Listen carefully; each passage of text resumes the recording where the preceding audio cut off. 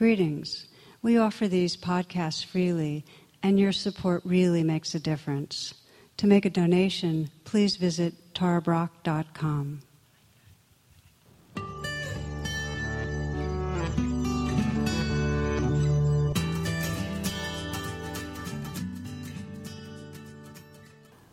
I'd like to begin this talk sharing one of the great thrills of the season for me. We had a family of fox that set up shop right under our gazebo, and there are 5 cubs, and they've been cavorting around wildly in these last handful of days. Of course, I can see them right from my office window. I have these binoculars, and I watch them. And they're so much better than anything that comes on my screen. I'm mesmerized by them.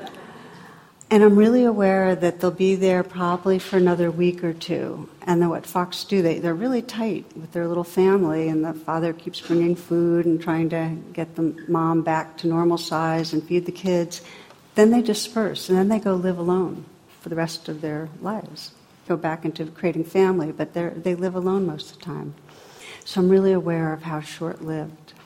And of course, this is right here in the D.C. area. We're in our redbud dogwood period, which is so gorgeous. And I'm right by the river where the bluebells are just past peak right now. So that's like all this really beautiful stuff that I love having there. And at the same time, I have several friends, and one quite young, actually, facing serious illness. So it's all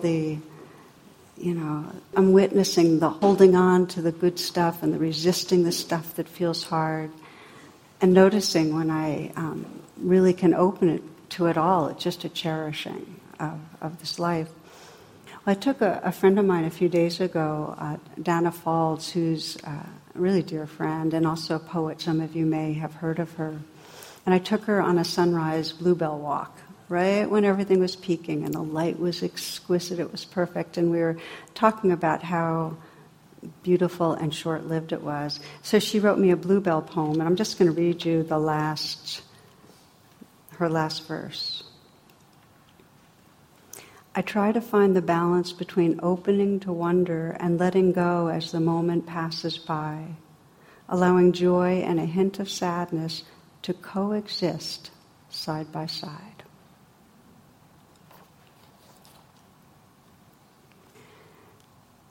In my own life, probably one of the most profound realizations that keeps coming back in deeper and deeper ways is that the more I open to the truth of mortality and loss, that everything's going, the more my heart opens in an unconditional way to love.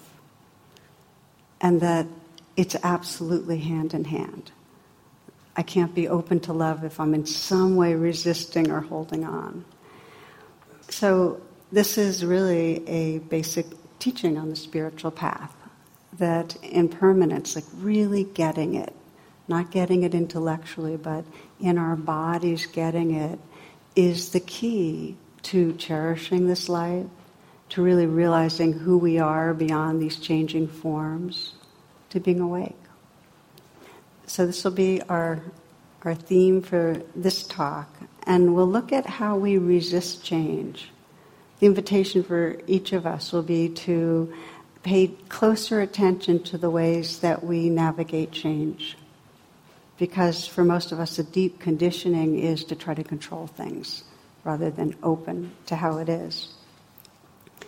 And to be present, really present, means we have to open to the changing flow. We can't be managing things. As John O'Donohue puts it, he says, we manage our lives so strongly so as to miss out on the great mystery that's here. You might consider, as we explore charged places in your life where something's going on, some change, because there's always change, that you know is creating reactivity. Now, our evolutionary predicament is that we're constantly in a flux of feeling either pleasantness, unpleasantness, or neutrality. But it's constantly changing. And that we are geared, we're biologically geared when it's unpleasant to in some way push it away or contract. And that's our, you can see in the most small cellular creatures, if you touch them, they, like that. And we're also geared when it's pleasant, and depending on how much we have unmet needs, this happens more and more strongly. But when something's pleasant, we try to hold it, we try to keep it, we try to get more of it, we try to stop it from going away. So what that means is, and it's really interesting, if you start watching yourself through the day, you'll notice how in the background there's a constant controlling through the day of trying to have more of the pleasure and less of the pain. And when it's neutral, by the way, we tend to glaze over and not pay attention. So each of those reactions takes us from presence. We get it, this impermanence thing, we get it mentally. We get that subatomic physics, that everything is appearing and dissolving moment by moment on some subatomic level. And we get that the galaxies are wheeling through this universe, just moving, and the universe itself is expanding. And we kind of hear about how our skin regenerates every 7 days, completely replaces itself. And all our new cells are replacing old cells millions of times a second, which means just during that sentence, you had 50 million cells replacing themselves. Think of it, It's all amazing, but we kind of know this stuff, and we know that the seasons are changing, and we know that our children are growing up, and we know that we have to replace our cars and then replace our hips, and it goes on and on. So change, even reincarnation, if you believe in it, that everything is changing. Baptist minister was giving a children's sermon, and during the sermon he asked the children if they knew what the resurrection was. And one of the children raised their hand, and he was going to explain it. And the pastor called them and he said, I know that if you have a resurrection that lasts more than 4 hours, you're supposed to call the doctor.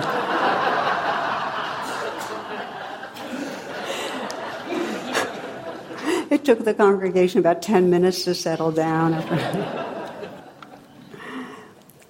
Dean Inge says, when our first parents are driven out of paradise, Adam is believed to have remarked to Eve, my dear, we live in an age of transition, So we get it. We get it on that level. But the question is, are we able to, in a very direct way, sense right now, everything's moving and changing? Because if we really get it, then we won't try to hold on because it has to change. And we won't push away because things just have to unfold themselves. So that wisdom, when it's a deep, intuitive, felt wisdom, really guides us in our lives.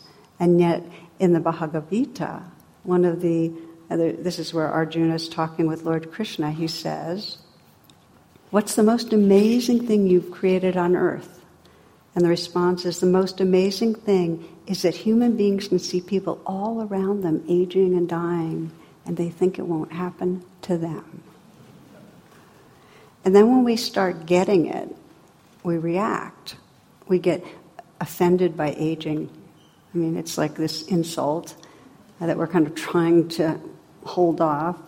And we get freaked out by death and loss. And so what do? We bargain, we blame, all the stages we know about. We deny in some way. We put spins around them cognitively so we don't have to really face them.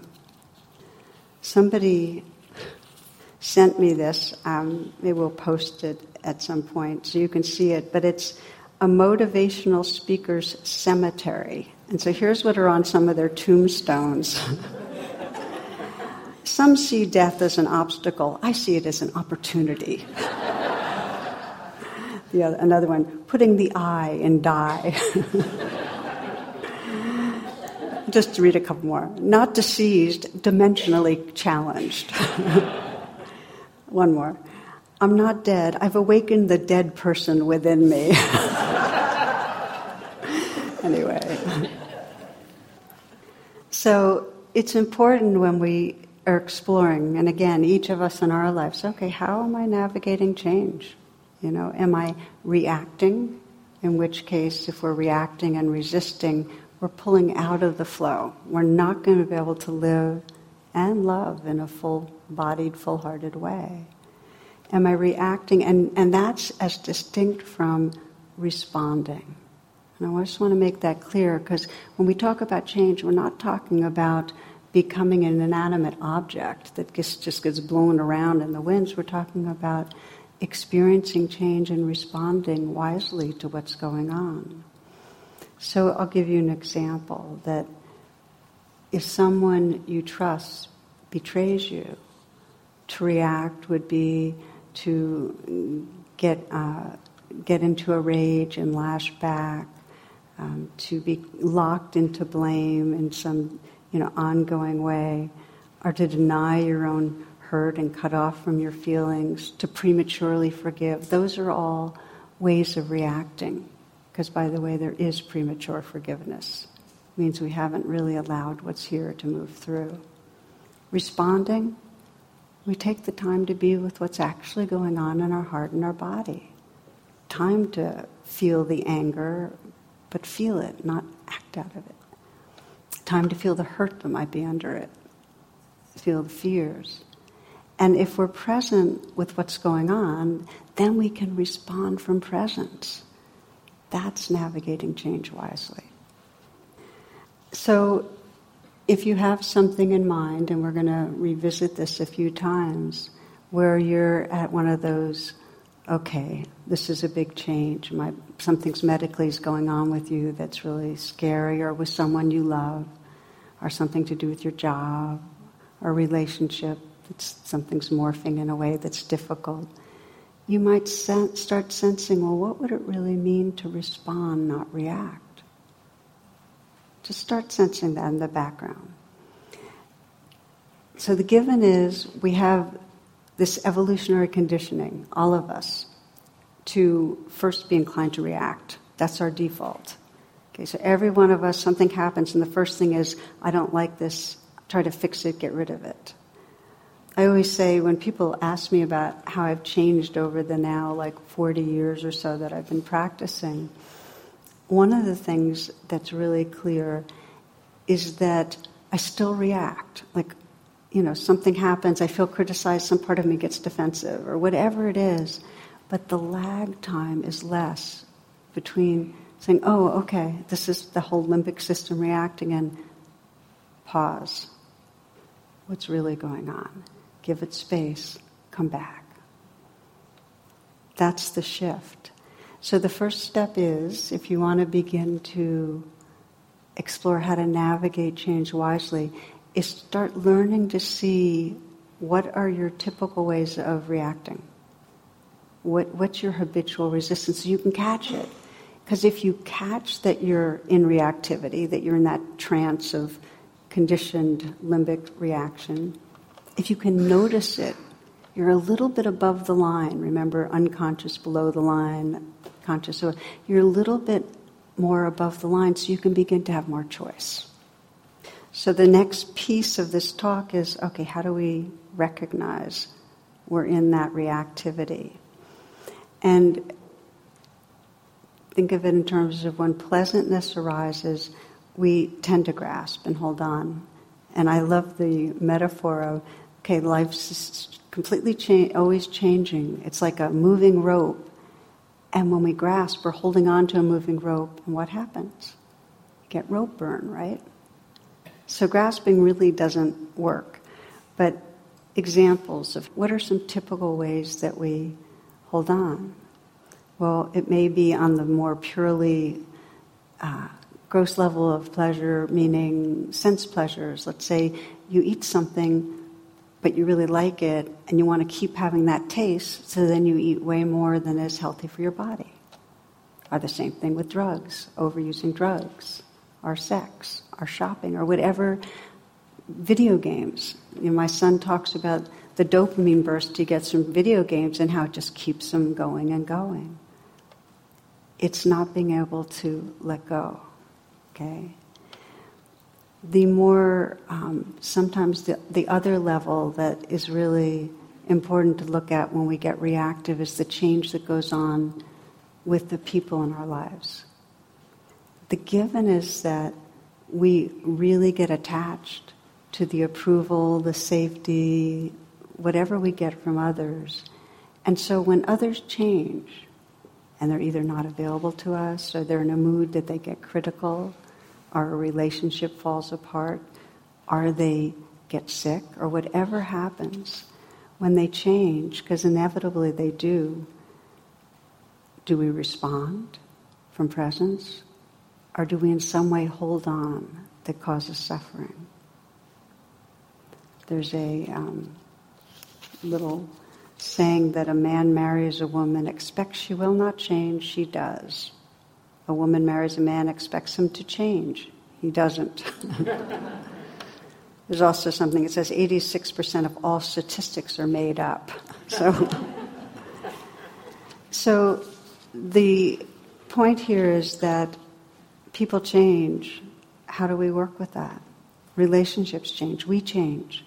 You know, what happens if you're attached to being healthy or attached to having a mind that remembers things? Bad attachment. Attached to being in a good mood, being clear thinking, being open-hearted, all these things. And inevitably, you're not always that way. Or maybe you're attached to doing things right, and yet our inner capacities keep changing. It's like one reporter was interviewing a bank president, and he said, "Sir, what's the secret of your success?" And the response was 2 words. "And sir, what are they?" "Right decisions." "But how do you make right decisions?" 1 word. "And what, sir, is that?" "Experience." "And how do you get experience?" 2 words. "And sir, what are they?" "Wrong decisions." Which is cute, and we also know is true. I mean, how do children learn to walk? They stumble. And if we can, instead of the frame of something's wrong and resisting change, get that if we know how to Tai Chi and flex and respond, it wakes us up.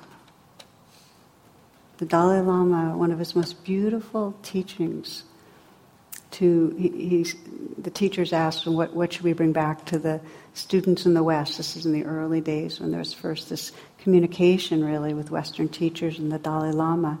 And he said to trust the power of heart and awareness to awaken through all the changing circumstances. We can do that. So this is a place to pause, and I'd like to invite you to check in, and we're going to just examine how do you navigate when you're attached to something pleasant and you might be losing it. So this is a time to close your eyes and maybe take a few full breaths. Let yourself really tune in inside.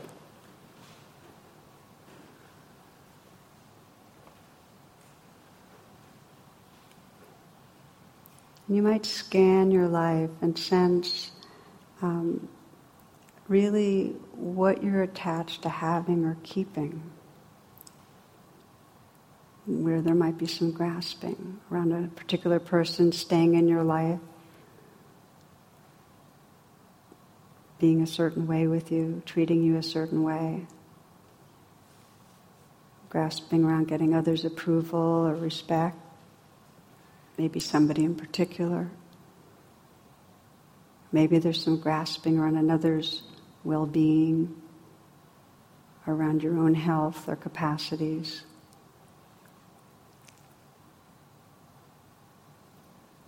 Just see if you can sense an area where there's some charge, where you know you really want something to be a certain way.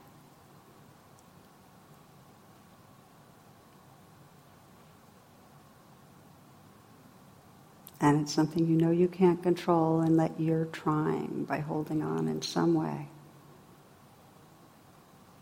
Maybe holding on to your reputation, how other people see you. And see if you can go right to where that's most illustrated in your life. Like pick a person or a situation where you sense that you're really holding on.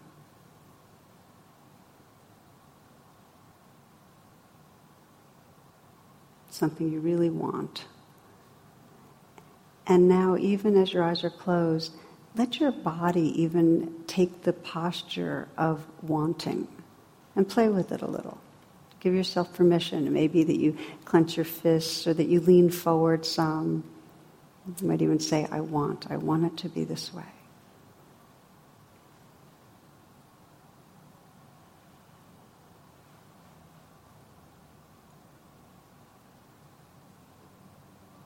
So let the wanting be as much as it is, for things to be a certain way. And just notice when you're in wanting mode, grasping, holding on, how aware in those moments you might be of other people's experience, or of gratitude, or of the space of awareness, or the mystery that's here, or even what you most deeply love.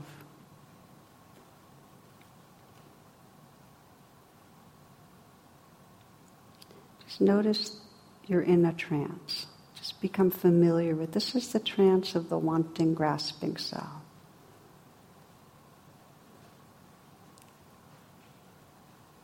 And you might let yourself come back to the sense of aliveness right here and now. Just feel your breath, feel your body. If it helps to shift your posture a little. And sense that you can just hold with compassion the wanting self, the grasping. You're a witness to it. That it's more the truth of who you are to witness and see it than be inside the trance. And you might even sense, if you could be more awake, how you might respond instead of react to these circumstances.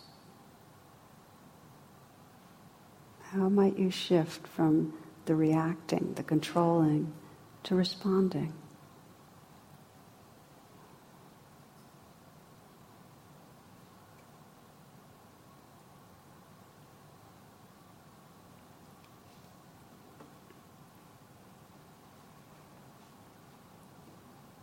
When you're ready, you can open your eyes, or if you prefer to listen with your eyes closed, that's fine too. So one of the ways change happens is that there's pleasure. We're trying to hold on. The other big one, and we'll spend a little more time with this, is something's going on that feels like it's wrong, bad, you don't want it. And you can start getting in mind something in your life that you wish wasn't happening. It's not wanting. And typically we relate to things going on, the changes that we don't want to happen, with fight or flight. Sometimes if they're traumatizing, we freeze. Most of the time we're fighting them or we're fleeing them. And fighting means we're judging what's happening, we're blaming, we're attacking, we're acting out. So it's towards the perceived cause of whatever's bad. If a person's rejecting us in a relationship and that's the change, then fighting means that in some way we're blaming, angry, and trying to lash back, get back, hurt them. If they're firing us from a job, or same thing. Sometimes we're the perceived cause. A lot of the time that we're reacting to ourselves. I screwed up. If only I had done it differently. And the fight, we're fighting ourselves, at war with ourselves. We also flee. When things are unpleasant, when things are out of control, when we don't like how things are going, let's say a relationship's gone south, medical problems, a loved one's struggling, we flee. How do we flee? We get lost in obsessing thinking. We leave ourselves that way, or we distract ourselves at work, or we numb out with drugs or food or other substances. In other words, we leave our body, which is the site of the agitation. By the way, every form of reaction, we leave our body in some way and leave presence. Okay? So I want you to reflect again, if you will, okay? Just checking this one out.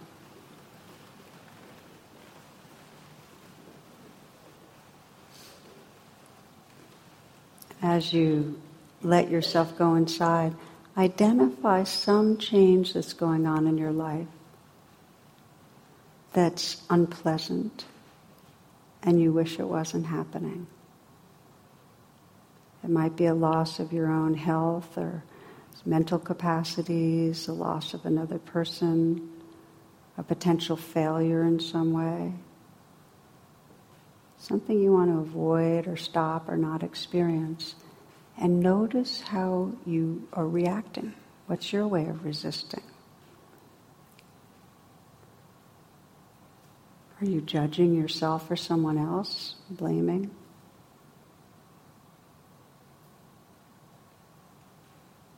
Are you obsessing? Staying busy? Taking drugs or food in a way that's numbing?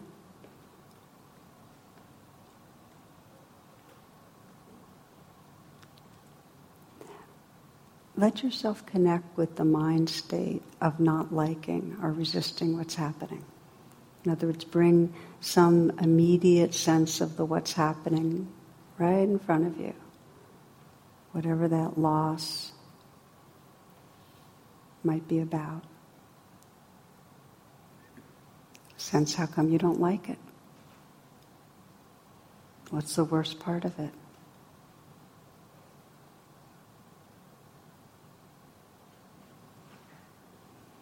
As you did before, you might even let your body take the posture that shows how you're reacting to this. It might be slumping, it might again be clenching a jaw or fists, but just let your body feel it.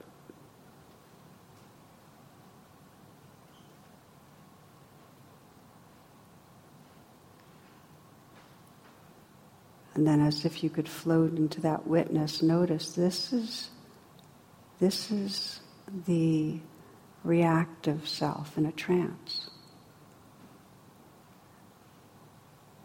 This is when you've pulled away from presence in reaction.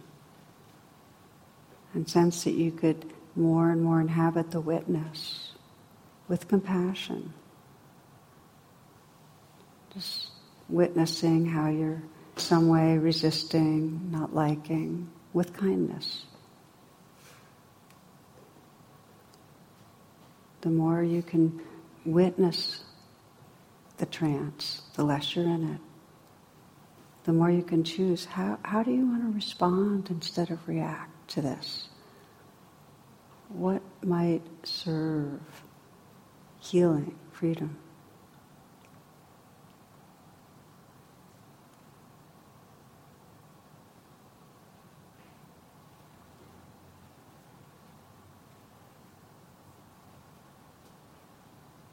And sensing your intention towards that, the more we can see how when we're in reactivity, we're in a trance, kind of on automatic. We're moving through life but missing out on life because we're really reacting in the moments. Perhaps you can sense this a little in this poem by Billy Collins called The Parade. And I just take in the words with your eyes closed. How exhilarating it was to march along the great boulevards in the sun flash of trumpets and under all the waving flags, the flag of ambition, the flag of love. So many of us streaming along, all of humanity really, moving in perfect step, yet each lost in the room of a private dream. How stimulating the scenery of the world, the rows of roadside trees, the huge curtain of the sky. How endless it seemed until we veered off the broad turnpike into a pasture of high grass, headed towards the dizzying cliffs of mortality. Generation after generation, we keep shouldering forward until we step off the lip into space. And I should not have to remind you that little time is given here to rest on a wayside bench, to stop and bend to the wildflowers, or to study a bird on a branch.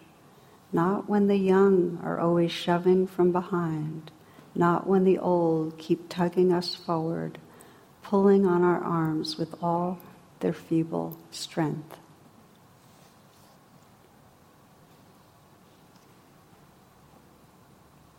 So we can begin to sense that when we're reacting to the changes in our life, we're in that trance-like parade. And it's only when we come into presence that we can choose to pause on a bench and enjoy the wildflowers and our connection with each other, to sense the mystery that's here. Okay, so if you'd like to open your eyes, please feel free. What we'll do now is look together more at how, when we're in that reactivity and trance, how we can wake up from it in the moment. Just to build on the reflections, the first and major way, and this is the training, the awareness training we do together, is when you get some sort of an alert, okay, I'm reacting, the intention is to make that U-turn and bring mindfulness and heartfulness to what's going on inside you. Like just in that moment, U-turn, rather than continuing the reactivity, what's going on inside me right now? And it takes an intention. You have to pre-intent. Like you've already identified some places you're reactive. Know that when you experience that again, when it comes up, you're going to try to pause and say, oh, what's going on inside me right now? Because that pause, that U-turn, is where you have some freedom. So you can ask yourself, what am I running from? What am I unwilling to feel? What's happening here? And you might find that whatever it is, because I find in myself when I'm reacting, sometimes my way of doing it is to get busier and try to do more and move faster at speed. That's one of my reactions. If I pause in the midst of that, and it's excruciating at first, because when you're on a roll, like just to stop. It's like everything's, vibrating and restless and anxious. But if you go deep down, there really is this undercurrent of vulnerability, like something bad is going to happen around the corner. I need to do more. But if you can stay, when I stay with that vulnerability, the space of presence opens up. And it becomes clear, I was in a trance. And now that I'm here more, I have the choice to be in the world in a way that's a lot richer. So I'll share a story of one guy's experience with getting caught in a reactive trance to change and how he came out. And this is several years ago. A man I know was trying very hard to hold his marriage together, and then he found out his wife was having an affair. And he was devastated. He knew they had a split. He knew that this is real change. This is where the landscape of our life totally gets shattered. And so he was facing that impermanence directly. And so he went into his reactivity as, this feels wrong. She shouldn't have, we shouldn't have, this is bad. There was a lot of blame, and he was throwing it in both directions. He was doing what I call arguing with reality. It was there, but he was saying, this is wrong. And then at one point he said, Tara, I know that my anger is causing more suffering. I know that. But that's just what my mind's doing. And so my response was, waking up from trance doesn't mean getting rid of anger. It means actually making the U-turn and being with exactly what's here. With consciousness, with kindness. So that's the way he started practicing. Every time he was saying, it should be different, you're bad, I'm bad, he started making the U-turn and saying, oh, what am I running from? What's really here? And what he found was under that blaming anger was the grief of loss. He had thought they were in it for the long haul. His vision of his life was completely pulled apart. So there was that grief, and then by doing this practice we do of saying yes to the grief, we keep saying yes to what's there, yes to the grieving, he would start to accept that things were changing. And in that, he started reconnecting with his own aliveness and his presence, his wise heart. He was more able to respond, navigate custody without having all that marbling of bitterness in it so much. And I share his particular story because he really was able to re-access his wise self. Because I have seen so much suffering when the change comes because relationships, so many of them don't work, they fall apart in some way. And there's so much reactivity that what happens is that trance of reacting keeps people from finding that layering of grief and hurt, and underneath that, the tenderness that lets them come back to life. As long as their energy is caught in that reactive blame to change, they can't do their healing. So this is one of the ways, what I call making the U-turn, bringing those wings of mindfulness and heartfulness to what's going on in the moment. Okay, when you notice you're reacting, okay, what's here? Now, there's another pathway that's synergistic, which is when you're caught in reacting, and it's really hard to be with what's under it. It's really hard to open to the pain of change. Then purposely remember where you feel connection and belonging. Because the Buddha describes that, our fear is great, but greater yet is the truth of our connectedness. And if we can remember where in life we're connected, it might be with nature, and it might be with some sense of the beloved in a formless way, and it may be with our children, and it may be with a best friend. It's like one of my friends that knew many in this community, when he was dying, he described that what allowed him to open and let life move through him was that he felt held in a web of love. And the more he felt that holding, the more he could open to this is real, this is happening. Like be honest with the passing and loss of his life and leaving his 10-year-old daughter. But be able to stay open because there was something about the timeless love that was holding him. When we remember the heart space that's here, we have room for the changes in a way that's really, really powerful and deep. I want to share a story. Richard Seltzer is a surgeon who also is a really beautiful writer. And he writes a story about loss that has stayed with me for many years, so I'm going to read it to you. I stand by the bed where a young woman lies, her face post-operative, her mouth twisted in palsy, clownish. A tiny twig of the facial nerve, the one to the muscles of her mouth, had been severed. She will be thus from now on. The surgeon had followed with religious fervor the curve of her flesh. I promise you that. Nevertheless, to remove the tumor in her cheek, I had to cut the little nerve. Her young husband's in the room. He stands on the opposite side of the bed, and together they seem to dwell in the evening lamplight, isolated from me, private. Who are they, I asked myself, he and this wry mouth I have made, who gaze at each other so generously? The young woman speaks. Will my mouth always be like this, she asks. Yes, I say it will. It's because the nerve was cut. She nods and is silent, but the young man smiles. I like it, he said. It's kind of cute. All of a once I know who he is. I understand and I lower my gaze.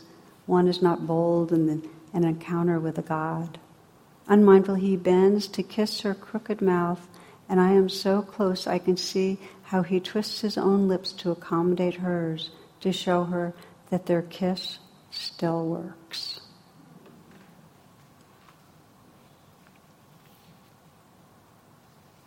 So this is the second pathway, is the power of loving. That if we remember where loving is, in our meditation and with each other, there's more space, there's a heart space that has room for the changes, living and dying, in our life.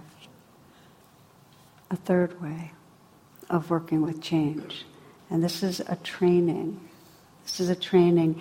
In Buddhism, there are what are called daily recollections, which are reflections that basically say, all that I am is destined to be gone, to be dust, all that you are, Everything I love is going, and remembering that, really remembering that. Ajahn Chah, who's a Buddhist monk, teacher, he said he'd hold up his favorite glass, and this isn't it, but he'd hold it up and he'd say, do you see this glass? And he'd say, I love this glass. It holds the water admirably. When the sun shines on it, it reflects the light beautifully. When I tap it, it has a lovely ring. Yet for me, this glass is already broken. He says, when the wind knocks it over, or my elbow knocks it off the shelf and it falls to the ground and shatters, I say, of course. But when I understand that this glass is already broken, every minute with it is precious. So that's the training, is to remember that everything is already gone. It's going to go. And then to cherish it. And I do that with my dog. I'm utterly attached to my dog, like crazy for her. And I can't stop thinking about how, okay, now she's 8 or 9, and, how long does she have? And so I'll be walking with her on a trail, and I'll disappear her and just say, okay, she's gone. And then there's something about doing that just, all of a sudden, it's just utterly precious. And I was sharing this, I was walking by the river with a really good friend, and we both had our dogs, and she couldn't believe it because she does the exact same thing, and she's equally attached. So it's a strategy. I do it with myself. I'll in some way have a reflection of, okay, I'm already dead. This body, mind's gone. And then there's just an experiencing of whatever's here, but a sense of kind of an emptiness and a tenderness. It's very powerful to sense that already gone. The last way I'll mention of the last training, and this is you can't do unless your mind's quieter. If you're meditating and you do start getting quiet, is let the object of your meditation be change itself.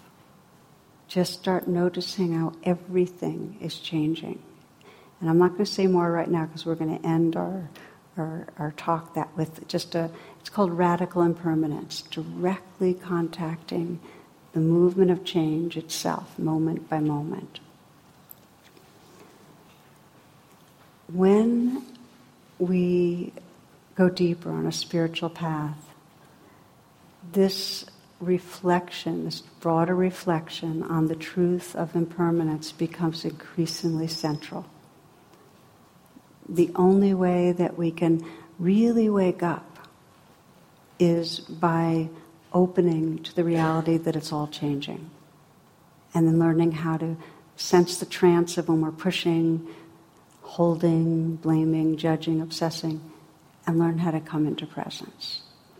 And there are incredible gifts as we begin to do it. It can sound a little morbid to say, okay, reflect, all right, I'm dead, It doesn't sound like, oh, what a party, good meditation fun, But it's actually amazing. It's the moment that we really get it, there is truly a falling in love that is absolutely open-hearted. Absolutely open-hearted. Stephen Levine says, just imagine that you have 3 days to live. Who would you call? And what would you say? And why aren't you doing that? So it's not only a cherishing, we don't wait to let people know we love them if we get that we don't know how long we have. We don't wait. So that's one of the gifts, this open-hearted cherishing. A second gift is we're able to wake up from the limiting story of who we think we are and really sense more of the formless dimension of our being. I have a friend who's no longer alive, who I met with often. We were really close and we'd share things that were going on. And she told me that she would look at someone she cares about and see how they are, and then her vision would penetrate, and she'd see them as a changing stream and see their dissolution. They were going to get sick and die. And everyone she looked at, it was like they were decomposing in her eyes. And these precious forms going, and she says she wanted to kind of cup her hands around their dear faces and preserve them from that change. Except there's nothing to cup because they're this stream of change. And so we would take turns, holding a space for each other and doing what's called focusing and different kind of attending to each other's experience. And so when she said that about holding their face but seeing that they're just a stream of change, I'd said something like, and your hands are a stream of change too. And when I said that, because she was just focusing on how they were changed, and she was trying to preserve them, but her hands were changed, something shifted. And as she put it, she saw her own form as transparent, a stream of change, and that let the light flip through. She could relax into this field of light, this timeless awareness that was aware of the changing field of her hands and others. And that became her practice. And she had cancer when we, were doing some of this work. And right to her death, her practice became to see the stream of changing everywhere, but then rest in that timeless, loving awareness that was the source, that was beyond anything changing, but all the change was arising from. That was her freedom. It's like Sogyal Rinpoche, a Tibetan teacher, says, if everything changes, what is true? It's timeless, loving awareness. So these are the gifts of recognizing who we are, cherishing the life around us. And what we'll do is explore this in a final meditation. It'll be very short, but I think you'll appreciate it. So you might kind of set yourself, again, closing your eyes.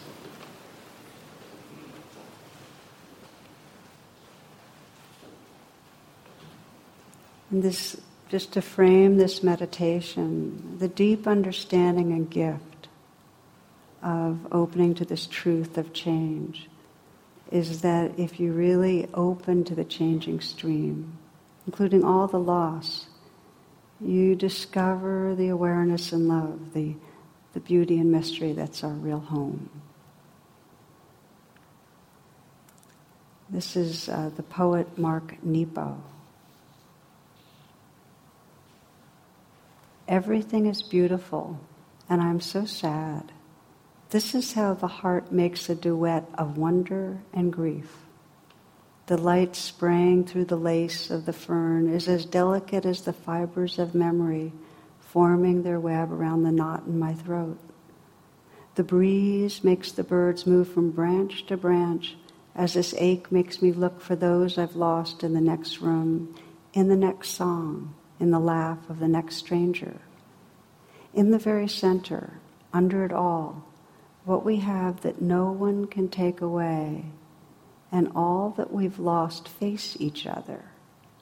It is there that I'm adrift, feeling punctured by a holiness that exists inside everything. I am so sad, and everything is beautiful.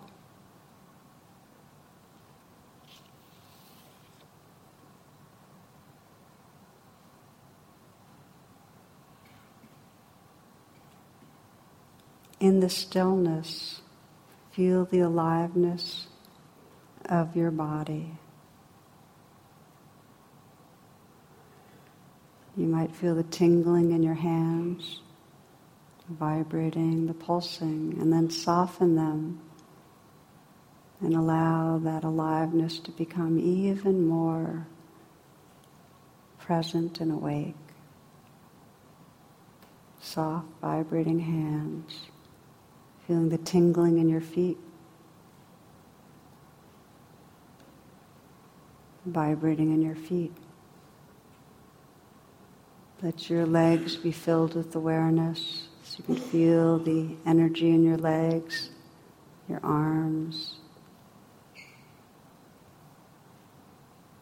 And feel your torso filled with awareness. Shoulders and face. So you can sense this body as a field of aliveness. Is anything holding still?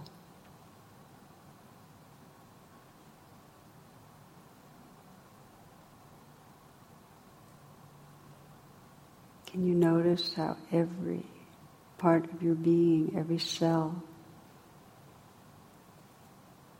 is alive, vibrating, moving?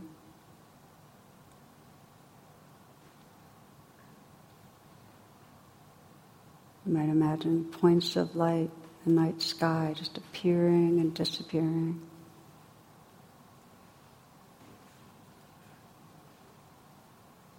Perhaps you can open and listen to the sounds that are here.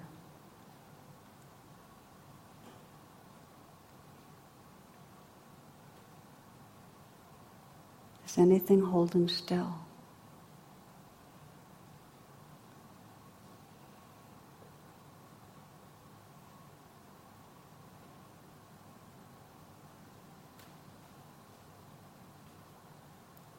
Sensing with your eyes closed the light in your lids. And notice if anything's holding still in your visual field. Light, sound, sensation. Just opening and resting in that presence that can sense everything changing.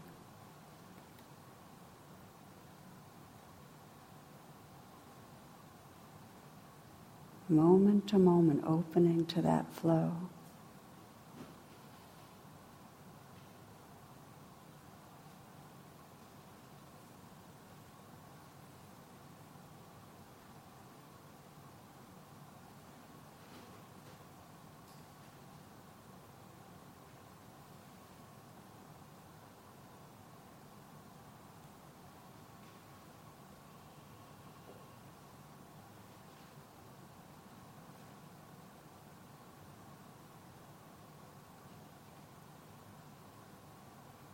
You notice when you go off into thought, things become static again.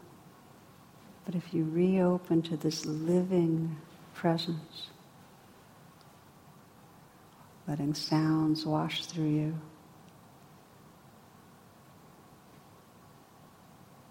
letting this life live through you,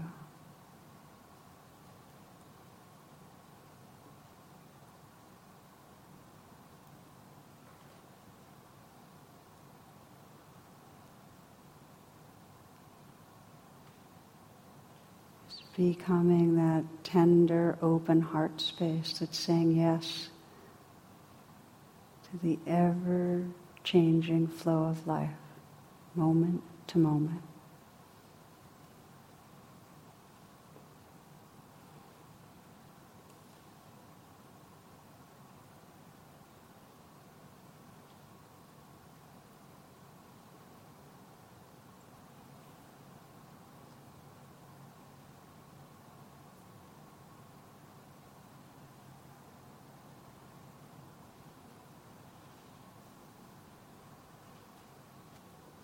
Opening to the changing flow and realizing the heart space that's our true home.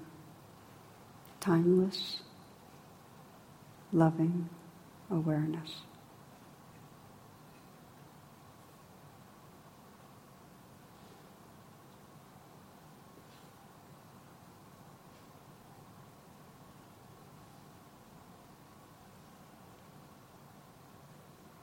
Namaste, and thank you for your attention. For more talks and meditations, and to learn about my schedule or join my email list, please visit tarabrach.com.